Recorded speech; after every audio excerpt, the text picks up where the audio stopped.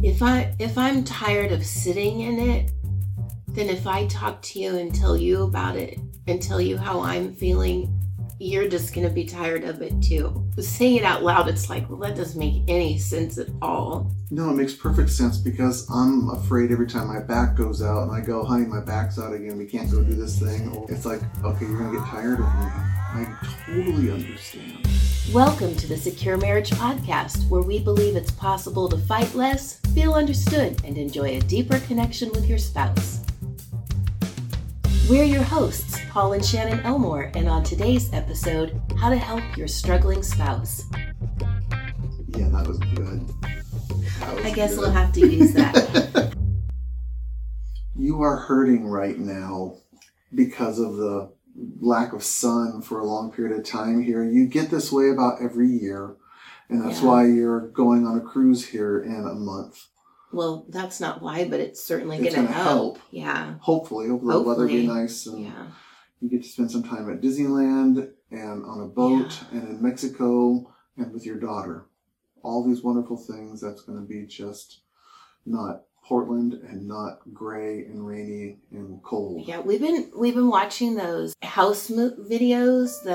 What's that called? The Extraordinary Homes or something on Netflix. Yeah, and all the houses that we've seen so far are like near bodies of water or have pools. And pools, yes, but they're all in sunshine. Yeah.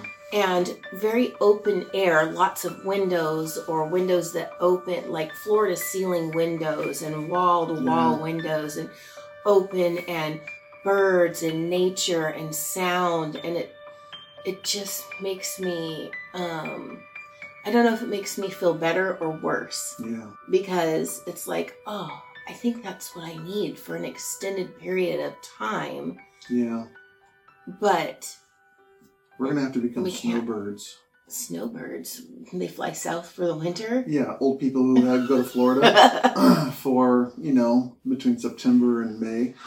No, not September. September's pretty up here. I'm going to get the November, fall there. November to May. March or April or June.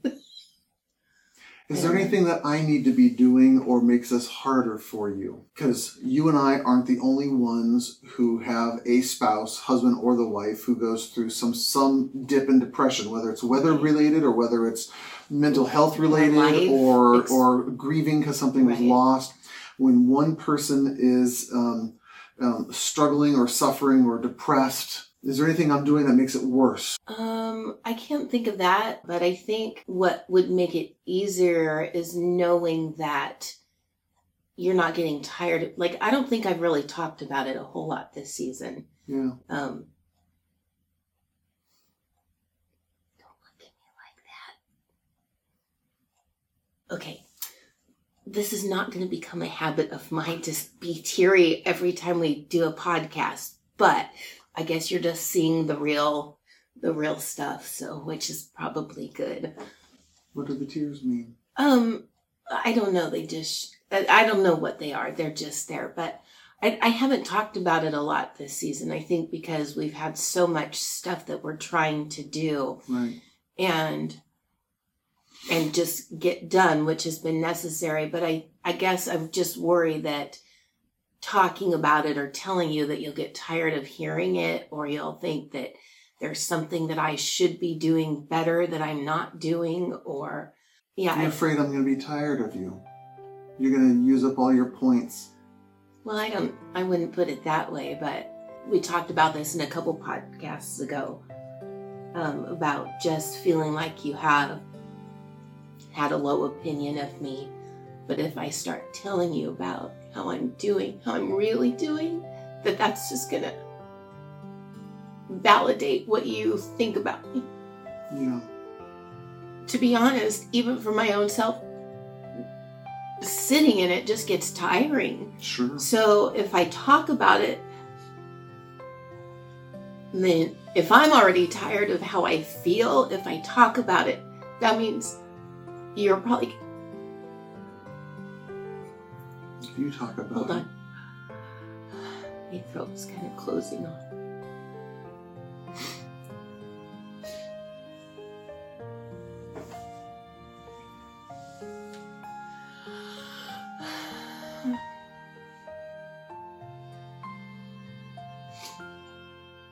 If I'm tired of sitting in it, then if I talk to you and tell you about it and tell you how I'm feeling, you're just going to be tired of it too.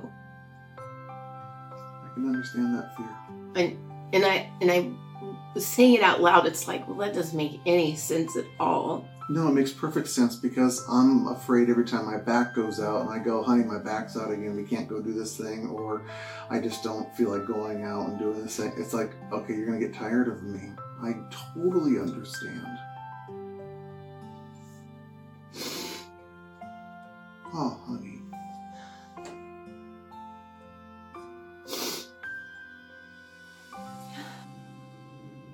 You can keep telling me, honey. I would like to hear words from your mouth when you're not doing good. You don't have to hide it from me. I don't want you to have to be even more alone in this. You think it would be easy. We're really good at a lot of stuff, but for why this is hard, particularly hard. With as much trust as we have and as much connection and as many tools and skills and all the things that we have, I think sometimes even when your emotional state is not in a good place, it's hard. The other things become loud and get in the way. Yeah. So. Yeah. Your survival brain kicks in. Right? You want to make sure you keep yourself safe and you don't do anything that's going to compromise the love that you get from me or other people. Or that, I think it also plays into that being seen piece. Yeah. I don't like to, not that I'm aware that I don't like to be seen as, well, I guess maybe it feels like I'm being seen as broken as opposed to just, this is part of the cycles that I go through. Yeah. Is there anything that you'd like me to be doing better? Well, if you could bring me chocolate and French fries more often, that would be really helpful. Medicinal French fries. That's funny. I'm just kidding because. No, you aren't. You would love French fries. Sometimes, not all the time. It was just sometimes, and. I really don't want to eat cookies like your Aunt Roberta and blow up. Cookies. Cookies. Took a line from While You Were Sleeping. If you haven't seen it, you gotta see it. Oh my gosh. You asked me what you could do that would be helpful. I did. If I reached out, if I initiated, so while you're in a depressed state, you having to do something to get help, sometimes it's hard to generate that energy. Is it helpful for me to check in with you and go, honey, how you doing today? Honey, I want to do this for you to try to help you and give you the right of refusal. Right. That's helpful. But I think what would be even more helpful for me, because you read me really well. We read each other pretty well. Mm-hmm. On days that it's really noticeable, if instead of asking me how I'm doing, maybe stating something like, it doesn't look like you're doing well. Mm-hmm. I'm not sure what verbiage to put to it because...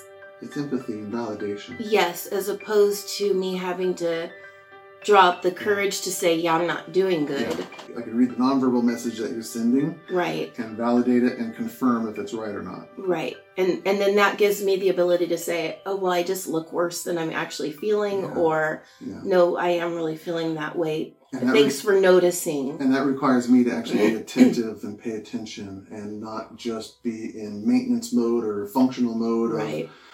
I got a lot of stuff I'm doing, and I come in and out of the house really fast. And I got things to be doing, and I could easily miss that. So I need to be attuned to you and see what you need.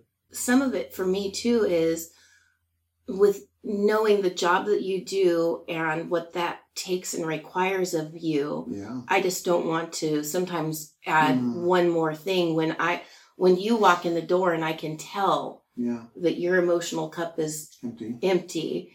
And here I'm just one more thing. I don't want to be one more thing for you. So you're never just one more client. Well, no, not one more client. I just one more emotional pull on you. You're never that. One of the aspects to having a secure marriage is being able to ride out the seasons and the times when one or both of you aren't doing really good. Yeah. A secure marriage doesn't mean a happy marriage all the time. All the time, right? Man, we could clean up if we could come up with that method. So you could have a happy marriage forever and never have any problems and never have depression or struggles or grief. Man, we would retire really fast. But a secure marriage means when the difficult times come for you or me, we know how to weather them. And I know that you'll feel better. This is part of the bag of crazy that I married. And I learned about after we were married. I didn't know you had seasonal affective disorder because we didn't live up here. We lived in San Diego. It was beautiful. Right. And so we only learned about this afterwards, and it's still not a deal breaker. It's still not one of these, are you kidding me? Really? Suck it up and let me know when you're better. I'm willing to go through this with you. And this isn't a deal breaker, which is what makes this a secure marriage. And I actually want to know how to go through it better so that I can support you. And you don't have to be happy. You don't have to be better. You actually don't have to be better. And I still love you and I'm still going to be here.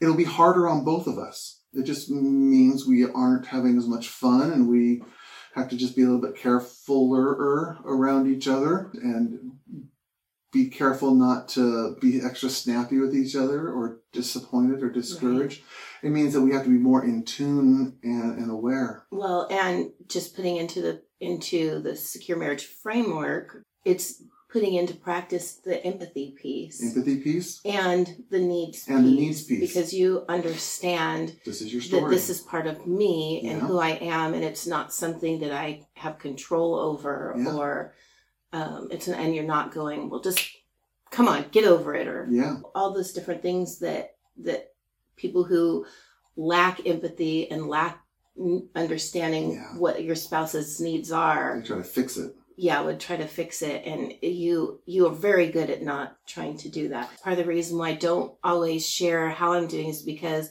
I fear that instead of just being in it with me, there's going to be this, well, you ate a whole bunch of junk food yesterday. No wonder you feel terrible today. Kind of, that fix it piece or the blame accusatory piece. And so, I try not to do that. Yeah. And you do a pretty good job of not doing those things. Yeah.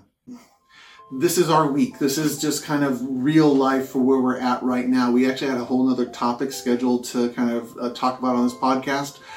But when I came home and I see my wife curled up on the couch in the fetal position, not looking so good. I was watching a movie, but I wasn't doing great. We want to let you guys into our real world, the good and the bad, the happy and the sad, the good decisions and not so good decisions sometimes that we make. And so we know Shannon's not the only one who wrestles with a seasonal affective disorder or who's going through a depressed time right now, who's just in a really difficult situation and they are struggling. You are struggling. You're discouraged. You're disappointed. You're frustrated.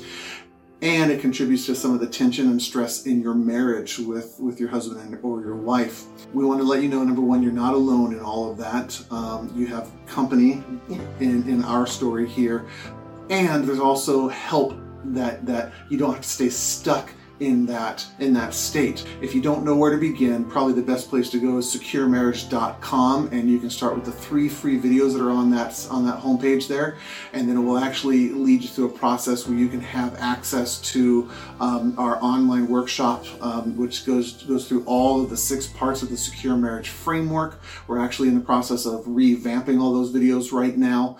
And so when those are released, those will be available for you. There's actually a discount right now. We want to make those resources available because we don't want you to feel stuck. We don't want your marriage to be any harder than it needs to be. And again, this is our real life on a random Monday in the middle of January. So if that would be helpful for you, securemarriage.com is the place to start.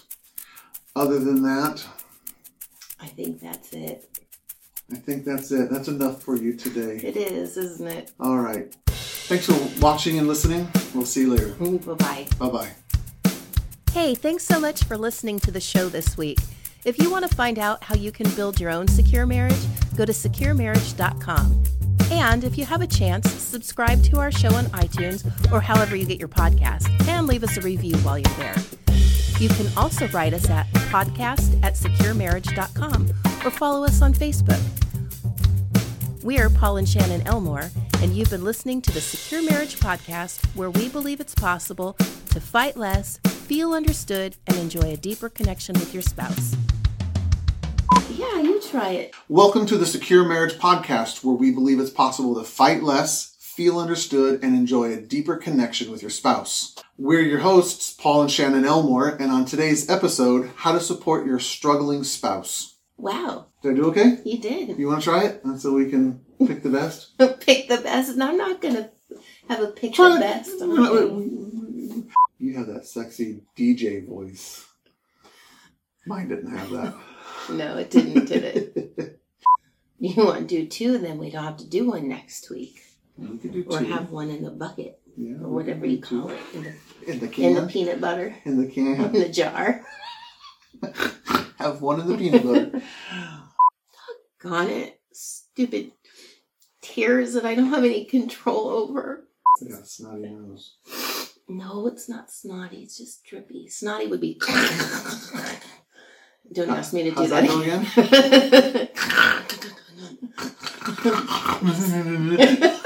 Okay. Do not put that in the bloopers, please. I'm putting that in.